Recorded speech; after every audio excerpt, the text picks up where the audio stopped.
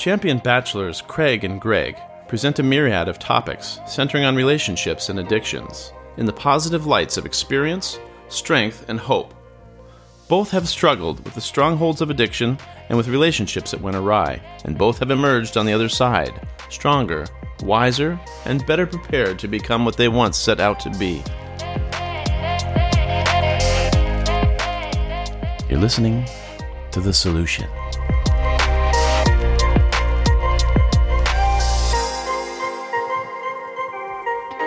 I tell you what, Greg, I mean, you got to say it and you got to admit it.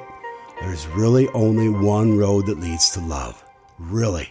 I mean, you can try to get there a bunch of different ways, but only one road really leads to love. I know. Hey, welcome, listeners. Welcome to The Solution. Hi, my name is Greg Dallin. I'm your host. Got my co-host with me here, Greg Carter. Hello, everybody. Good to see you, Greg. Good to see you too, Craig. So anyway, that road that leads to love, it starts with friendship. We all have needs, right? Yes. If you want to start love, you start at friendship. And so to take care of everybody's needs, you got to give the girl that you want attention, understanding, acceptance, appreciation, and affection. You know, of those five, they're all key. They're a little bit self-explanatory, but they're very important to developing a friendship which can blossom into love. And that is the road to love. You know, what are the other roads? What are some of the other roads? I would call one of the other roads lust. Yes, that didn't get me anywhere. The only thing lust would get me at the very most was in the sack. That's it. That's it. Yeah. Shallow, no relationship, even though my mind told myself I had something going here with this girl. Nothing at all. Nope. Yeah. Yeah. It falls short, doesn't it? Because it wasn't built upon friendship as the floor. Yes. What are the walls? Respect. And the ceiling is, of course, passion. Yeah. Passion. We'll talk about that. It's, you know, in the book, Love Tactics, they build a house of love, which is built. The floor is your friendship. That's 90% of a love relationship. Your walls are respect. Respect is huge. That's 8%. 2% is passion. And, you know, you ignite passion by, the man can create the passion. If you think the relationship is stale, the reason it's stale is because your gal needs to feel your strength, your masculinity. That will put her into her feminine. And then things are back to the way they need to be. You can do that a number of different ways by being somewhat aloof, by sometimes just telling her the word no, you know, standing up for yourself. Yes. But you put yourself into that role, into the role of the alpha male. You know, it's really quite easy when you think about it. I had a little thought the other day. I'm going to talk about this just briefly, but I had this little thought the other day. Okay, house of love. This is it right here. Okay. The floor is friendship, right? Yes. 90%. 80%, 8% of it is respect. Then you got the ceiling, which is passion for 2%. And then that's for friendship, right? Yes. Now, I thought about this the other day. Let's imagine there's two people inside the house. Okay, all of a sudden they build a fire, right? In the fireplace. Yep. The embers are warming up. They're getting warm. They're getting really warm. The fireplace is doing good. Then all of a sudden, smoke comes out of the chimney. Guess what that is? That's love. Oh, yeah. Because the embers got going through passion. And then love going through the chimney. Seeing it rising out of the house. That's love. Very well put, Craig. Very well put. And that's definitely a house that's built on stone, not sand. Ooh. I like that. Even the old Bible back in Sunday school, the wise man built his house upon the rock. The foolish man built his house upon the sand. And I believe that to be with relationships too. Wow. Exactly. It's how it's built, you know, to withstand time. Yes. Because so many things come at us and come at relationships. And the things that come at us in the relationships, you wouldn't think they would. You would think society would want to see these things flourish and prosper and survive through trials. But society and people they're against these things a lot of times. So we have to withstand them. But to build something right, to build that loving relationship, it's how it's built. Yes. And then the byproducts of that are incredible things. Beautiful things. Yeah. Yeah. Oh man, for sure. Let's talk about purpose. Josh, he's a friend of ours. We got the voiceover in our show. Yes. The guy at the beginning, the middle, and the end. Right. You gotta love him. Gotta love him. Oh, he's excellent. He's awesome. Yes, he is. That's Josh. And he had that question the other day. Somebody asked him that question the other day. They're like, well, what do you mean purpose? You guys got your show. What do you mean by purpose? So I go find my purpose. Is that I've got a job. I go to a job every day. I go to work. I make money. Josh said something to him like, well, what do you like beyond that? Who are you? What are you all about? And then we were talking with him about it. I said, well, what works for you? I know finally at this age in my life, I know what works for me. And that is to help others. Yes, I totally agree. Like for myself, to make an income, my insurance business, I sell life, accident, health, Medicare, some financial products. That isn't me. That's just my income. That's it. My real purpose, I feel, is what I have been doing. I've been doing a lot of volunteer work the last several years, helping addicts and alcoholics who are struggling, being there for them to the best of my ability and doing my best not to enable, just to, carry a message of experience, strength, and hope that there is light at the end of the tunnel and help a lot of those people walk through it. And I believe that's a purpose. Sometimes I've had calls where I've talked somebody out of committing suicide, just being there. And that's a life with purpose. Something that's like, I believe our purpose in life is services that we do for other people. Like you said, being of service, almost like they're gifts of God. They just come natural to us. They come natural. Each one of us, I believe, has our own little gifts that serve purpose that will help our fellow man.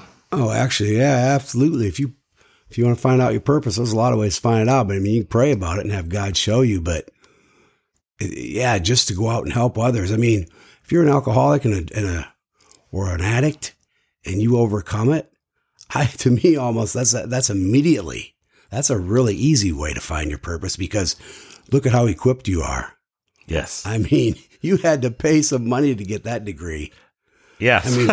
Bought and paid for, baby. You just have you found your new party because life is a party, but it doesn't have to be a party of a wild party. It can be a party of absolute. You're filled up. You're filled up when you help others. You're not getting drained. Yes. You're getting filled. Absolutely. It's funny. You go out and help an alcoholic or an addict. You'll leave that person's house or whatever, meeting with them. Chances are you might feel better than they feel when you go share the message, right? I agree. Like a young gentleman said he was just been trying to help another person to try to get sober. And he says, Greg, I don't know. I'm discouraged. I go, what for? Well, I've been trying to help him get sober. The most he'll stay sober is a day or two here or there. I'm spending a lot of time with him. Am I doing something wrong? I said, this is not doing anything for him. And I said, let me ask you something. Don't be discouraged on that. Don't worry about the outcome. You're doing the best you can. I go, during this whole time you're helping him out, you stayed sober, right? He goes, yes, I have. I go, then it's working. Then it's working. Service work not only helps the other person, they have to choose to take the gift. However, it's helping you out because this is one of the tools that's helping maintain your sobriety. Plus, you're bringing that other person that much closer to their sobriety. Absolutely. Yes. Win-win. Yeah. That's what it is, really. I mean, you got to chink away at people too, to get somewhere. It's like going through a brick wall or something. You got to chink through it. It takes time to drill through things. It does. And the head and the mind of somebody who's addicted to something, their mind wants to keep that addiction going. Yes, it does. Because that mind or whatever that person, that's how they're finding their comfort. Yeah, it's that one thought of obsession, where obsession is one thought that overcomes all other thoughts. Yeah, we've both been there. I've had that before. Yeah, just one thought overcomes all other thoughts. Yeah. Isn't that crazy? It is. The power of that one thing. Yes. Yeah.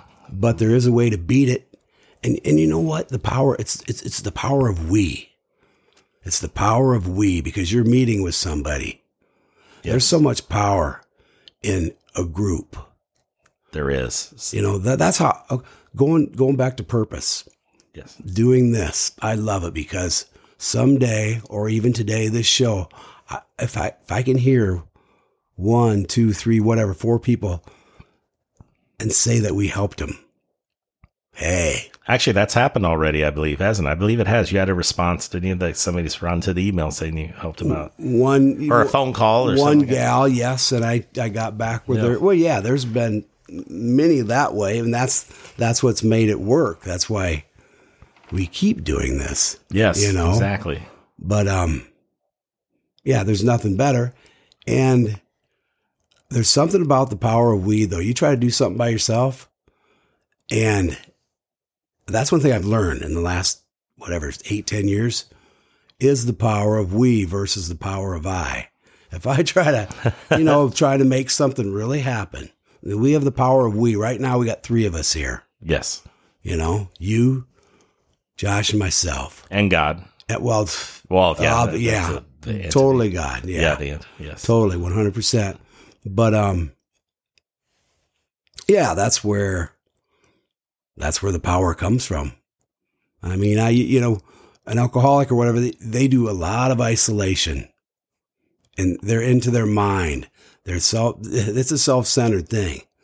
The more we sit and think about ourselves, the depression, and I'm all for, if it's clinically, if it's something that, you can get relief, and you have to get relief through medication, through big pharma. Hey, I'm all for that. Yes. But I'm also for understanding that if a person has a really down day, there could be a chance that you're focusing a little bit too much on yourself. Because I know in the past when I was having a terrible day, but you know what? I had $5 in my pocket, and instead of going to buying some beer, I went and found somebody to give the $5 to. And because I had a little bit more money than that because I quit drinking. Yes. And if I could go help somebody out, I just to go help somebody out, that pulled me out of whatever I was in. That's something. That's powerful. Yeah. That's very powerful. That really is, to do that. I remember an old friend of ours, Doug, old friend. I remember there are times when he said that he might take his last few dollars in his pocket a few times, and he would just give it to somebody, the last few dollars. And he said, what ends up happening, he noticed that good luck started happening shortly after that. Like, something good would come his way. Mm-hmm.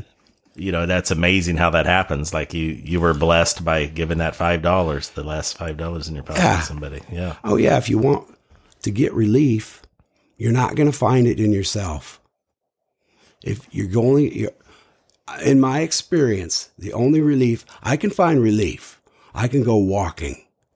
Yes. You might be trying to get your endorphins to dump down, your dopamine to dump down, right? Yes. If you need a hit, if you need something to feel good, okay, go for a walk. But you know what? You dump down your dopamines too when you go help somebody. Yes. If you're struggling, hey, go help somebody. If you're struggling bad, go help somebody get out of your mind. That's right.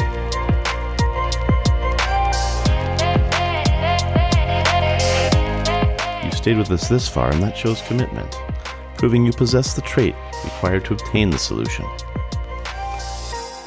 Now let's rejoin the show already in progress. One of my mentors used to tell me this one time. I was in a bad place in my mind when my insurance business, I think I was sober for about maybe 5 years, maybe, I think it was. And I just worked really hard this one summer and nothing was coming to fruition, and so he checked on me and he goes, "Greg, you're thinking too much. You're beating yourself up by thinking," right? Yeah. So he said, thinking is for amusement only. It's like you mentioned too, isolation. Mm-hmm. I believe we talked about this one time, I don't know, on the podcast, but back in my partying days, there were times where I isolated even amongst a group of partying friends. I could be in a busy nightclub and had periods of isolation to where I felt lonely. I was in my head. I was in my head. Yeah. And I know hearing other people talk, there were probably several other people that night in the nightclub that would be in their head for periods of time. Oh, yeah. Yep. Especially if you're in a nightclub, you're sitting there, there's a million things going through your mind. Hey, do I look good? Hey, how do I meet her? You got all these things going around your head and you're kind of having a pity party. Who knows what's going on? Yes. But yeah. Oh, I agree 100%. Or I'd sit at a bar and there'd be a bunch of people there or whatever, but I'd just be sitting there. Yeah. And I'd be talking a little bit here and there, but most of it was in my head. And if somebody was talking to me, a lot of times I was listening to them, thinking of what I was going to say or whatever. I was just not opened up. Right. And the flip side of that too, it's like having the pity party, but also too the opposite of that. There are plenty of times where I'd be sitting in the nightclub. It'd be the opposite. It would be my ego would just be way out of whack. Like, look at me. I'm God's gift to women, because I have my 6-pack. We're talking several years ago, folks. Yeah, 6-pack. And it's really ripped. Disco pants. Not the disco pants. Nope. No, not. But it was really sad though, because I remember reading this one time that I was in a state of being terminally unique and vainly cool. And that's bad to be that way too. That's a bad place to be too. Real bad. Yes. Yeah. Terminally unique and vainly cool. Wow. Yeah. Yeah. Just a little too in love with yourself. And it's easy to do because a lot of the people there were terminally cool and vainly cool too. Yeah. Yes. Or whatever you call it. Yeah. Terminally unique and vainly cool. Yeah. Yeah. So it's like, man, and I could experience both of those. Thinking that way of myself was really whacked is when I felt both ways about myself within the same night, several different times, feel like a piece of crap, right? Down and out, feeling lonely. And then all of a sudden, maybe take another hit of Coke or that other shot or two and bing, I'm back up again, terminally unique and vainly cool. Yep. Just thank God I don't live that lifestyle anymore. Thank God. Right. That's wow. Like you said, you were so dependent upon that hit or whatever. Yes. To flip the switch. Yeah, that's a lot of back and forth, isn't it? It is a lot of back and forth, yeah. And it's all in the mind. A lot of these problems that I had or how I felt, a lot of it's centered in the mind. It really did. Like thinking is for amusement only. Yeah. And you said the word centered right there. Yes. You were a male. I'm going to call you a beta male that night, obviously, because you were not centered, right? Right. And you were not on a real mission or purpose. You were just, maybe you thought you were. Oh, I did. But I did. The only reason I'm saying this is because I've been there myself. Yeah. Because it's a feeling of not being centered is a bad feeling, but if you're centered, and this is a little bit switch, this kind of actually gears towards dating and, being an addict or an alcoholic, because let's face it, relationships and drug addiction, alcoholism, they can intertwine pretty easily. Yes, they can. It's a toxic cocktail too. It's toxic. Yeah, it is. It is. Yes. Very toxic. And the mind gets skewed so easily, wondering what's good for you, what isn't good for you. Is she good for me? Is she bad for me? Am I good for her? Am I bad for her? There's so much, I think, confusion that goes through the mind at that time. And the filter that we have in our brain at that time is what it filters out and what it allows to be good and bad. It's a totally different filter than what we have if we're, you can go either that way, or let's say we're an alpha male and we're living our purpose. We're doing what we know deep down is the right thing to be doing and working on, right? Right. And then that goes through the filter of just that. And then we don't have to worry about, we don't even have to think about the right gal, the right place, the right time, because we are working on our purpose, our mission in life, yes. Our purpose, and we know we're confident and we're centered and we are confident and we feel good about it. When those things are all put together and they happen, the byproducts are just incredible. They are. And one of them is you will be introduced to, or you will meet, or you will see the right gal for you, and she'll know it, and you'll know it, and things will happen, and you'll be like, wow, what just happened? That was cool. That would be cool. Because you were ready. You were ready when that situation presented itself. There's so many things, so many times in life where situations pass us by, right? Yes. They come, they go. But if we're not ready for them, if we're ready for them, they're going to come to us. What you just said is intense. It's heavy. I love that, because this is an old saying that I was told years ago by my mentor. He always said, it's a sense of preparation. We're preparing ourselves for that time to happen. And I asked him one time, I said, I'm feeling lucky in my sobriety. Just good things keep happening to me, little good things. He encouraged me to look at, if you're feeling down, look at the good things, like your peace, the happiness you're experiencing a lot of times. And these are byproducts. You've done the work involved to get these gifts. You've prepared yourself for them. And I said, so guess what luck is? I go, what's that? He goes, luck is preparation meeting opportunity. And that is so true. Because we're prepared ourselves.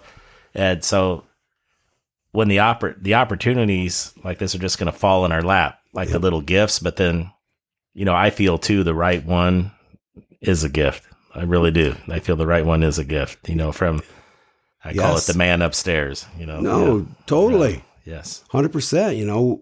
We create an energy about us. And, when you're intact, when you're tuned in with your, being a Christian, you can be tuned into your Holy Spirit.